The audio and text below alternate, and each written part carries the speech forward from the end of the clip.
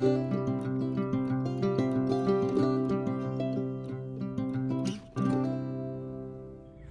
folks, I'm Pastor Eric Tritton, sitting outside on a beautiful spring day. Not as sunny as maybe it's been for a couple of days, but it's still nice change from the winter that we've been experiencing. And this is a weekly word, and thank you for being with me. Today I'd like to talk a little bit about devotion to charity. All through the season of Lent, we've been taking different types of expressions of devotion, things that we draw from God's word that we are committed to, that display the presence and the work of the Spirit in our lives. But, our activities that we learn from the word of God. Sometimes they're contemplative, sometimes they're more active, sometimes they're all alone, sometimes they're with a group of people. But they're things that we learn from God's word, and they're part of how we live our life of faith. And today I was thinking about devotion to charity. So when I say charity, what comes to your mind?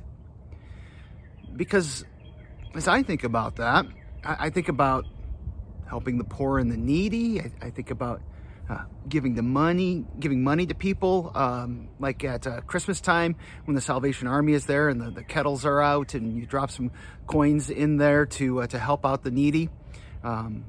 Maybe you just think of doing good for others as charity.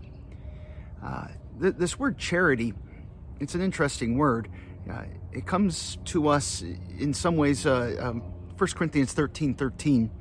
And we got to go back to the King James Version here, where St. Paul writes, "And now abideth faith, hope, charity, these three, but the greatest of these is charity."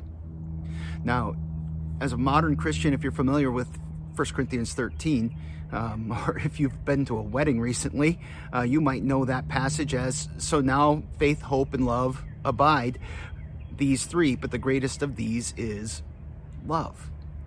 So charity is the Latin translation of a very specific word that means love in the New Testament. And that word is agape. And devotion flows from agape. It flows from love. And if it's taught to us in passages like 1 Corinthians 13, we receive instructions about this in Jesus' words in Mark chapter 12, when he's tested and asked about what is the first and greatest commandment. And he tells us that the first and greatest commandment is to love the Lord your God with all your heart, soul, strength, and mind. But then he says that the second is like unto it, that we love our neighbors as ourselves. The idea of loving our neighbors is a very biblical idea. But it's a very specific kind of love that the Bible is talking about. I think sometimes we confuse love with just kind of general niceness. And love is more than that. Go back and read 1 Corinthians 13 and look at what love does and does not do. This agape type of love. And I think a good, brief working definition for love is that we would desire God's blessings and his good and gracious will for others. So devotion to charity might look like something we're doing here at Gloria Dei, donating to help refugees. Or something else that we do along with many other churches, feeding the hungry in your community.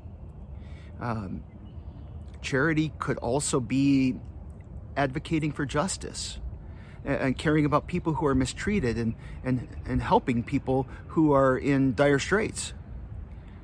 In fact, charity could be as simple as helping your next door neighbor when you see that they have a need, shoveling their sidewalk, cutting their grass if they're hobbled up. And really the sky's the limit when you think about how many different kinds of ways can I love my neighbor?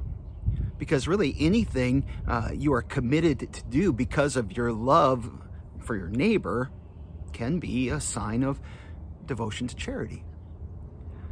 But there's a danger. I think there's a danger in all forms of devotion that we kind of become self-righteous about these things. But I think that there's a specific danger in our devotion to charity a temptation for us, might be a better way to say that. And that is that we would confuse the earthly blessings that people need and earthly good with God's blessings and God's good. Now, very much they can overlap. Food and shelter and clothing. These are good earthly blessings that God desires for us to have. He gives them to us. But when we start thinking about Christian charity, it's not just care for the body. Christian charity leads to Christ. And this is sometimes forgotten. And going back to 1 Corinthians 13, Paul lists a whole bunch of, amazing and impressive things that he might do. And he says, but if he does these things and he does not have charity, he does not have this love, then he's like a resounding gong or a clanging cymbal. And that even though outwardly the thing might look really good, it's really not all that great. Not in God's economy anyhow. So from the world's point of view, charity might be the most important contribution that we have as Christians to the world. They really appreciate when we help people, when we show up when there's a tornado, when we show up when people are hungry or people are hurting, when we show up in crisis situations, because we do all the time. I think that from the world's point of view, when we do that type of a good thing, that's what we're good for. But there's more to showing love than just being good for something in the world. I think there's also a beautiful opportunity that comes to us in charity. And that opportunity is when we love our neighbor, we will want them to know Christ and to have his forgiveness. The relationships that we form when we help our neighbors, when we show charity to people in their time of earthly need, those can lead to very natural moments to share the hope that we have in Jesus. And that's a good thing. It's an eternally good thing.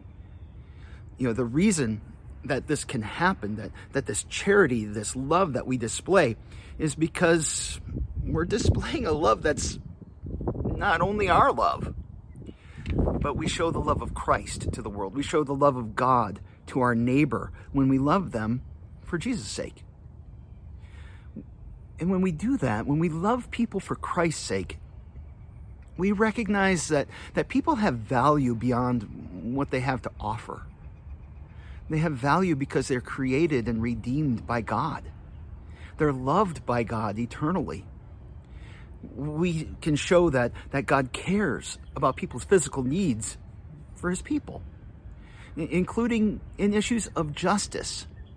In Psalm chapter 68, verse 5, God refers to himself as a father of the fatherless and a helper of the widow. He's basically saying that he's a defender of the most vulnerable people among us.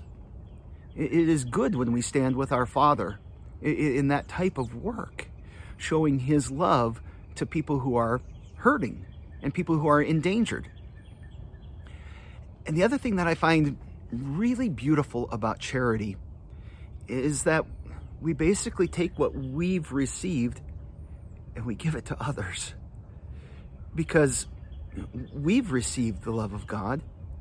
And in 1 John chapter 4, verse 19, it says that we love because God first loved us, which we've experienced in the love of Christ as he gives himself in order to redeem us and to make us his own. So charity is a good thing, but don't make it too small. Think about it broadly. See how big it is, and don't lose sight of how God can use charity, love, to draw people to himself. How he can use you loving your neighbor to draw people to Jesus. Thanks for being with me. I hope and pray that this has been a blessing to you. And if it's been a blessing to you, maybe it'll be a blessing to somebody else. So if you wouldn't mind maybe sharing, telling somebody about this, like it, get the word out. Thanks again, and God's blessings.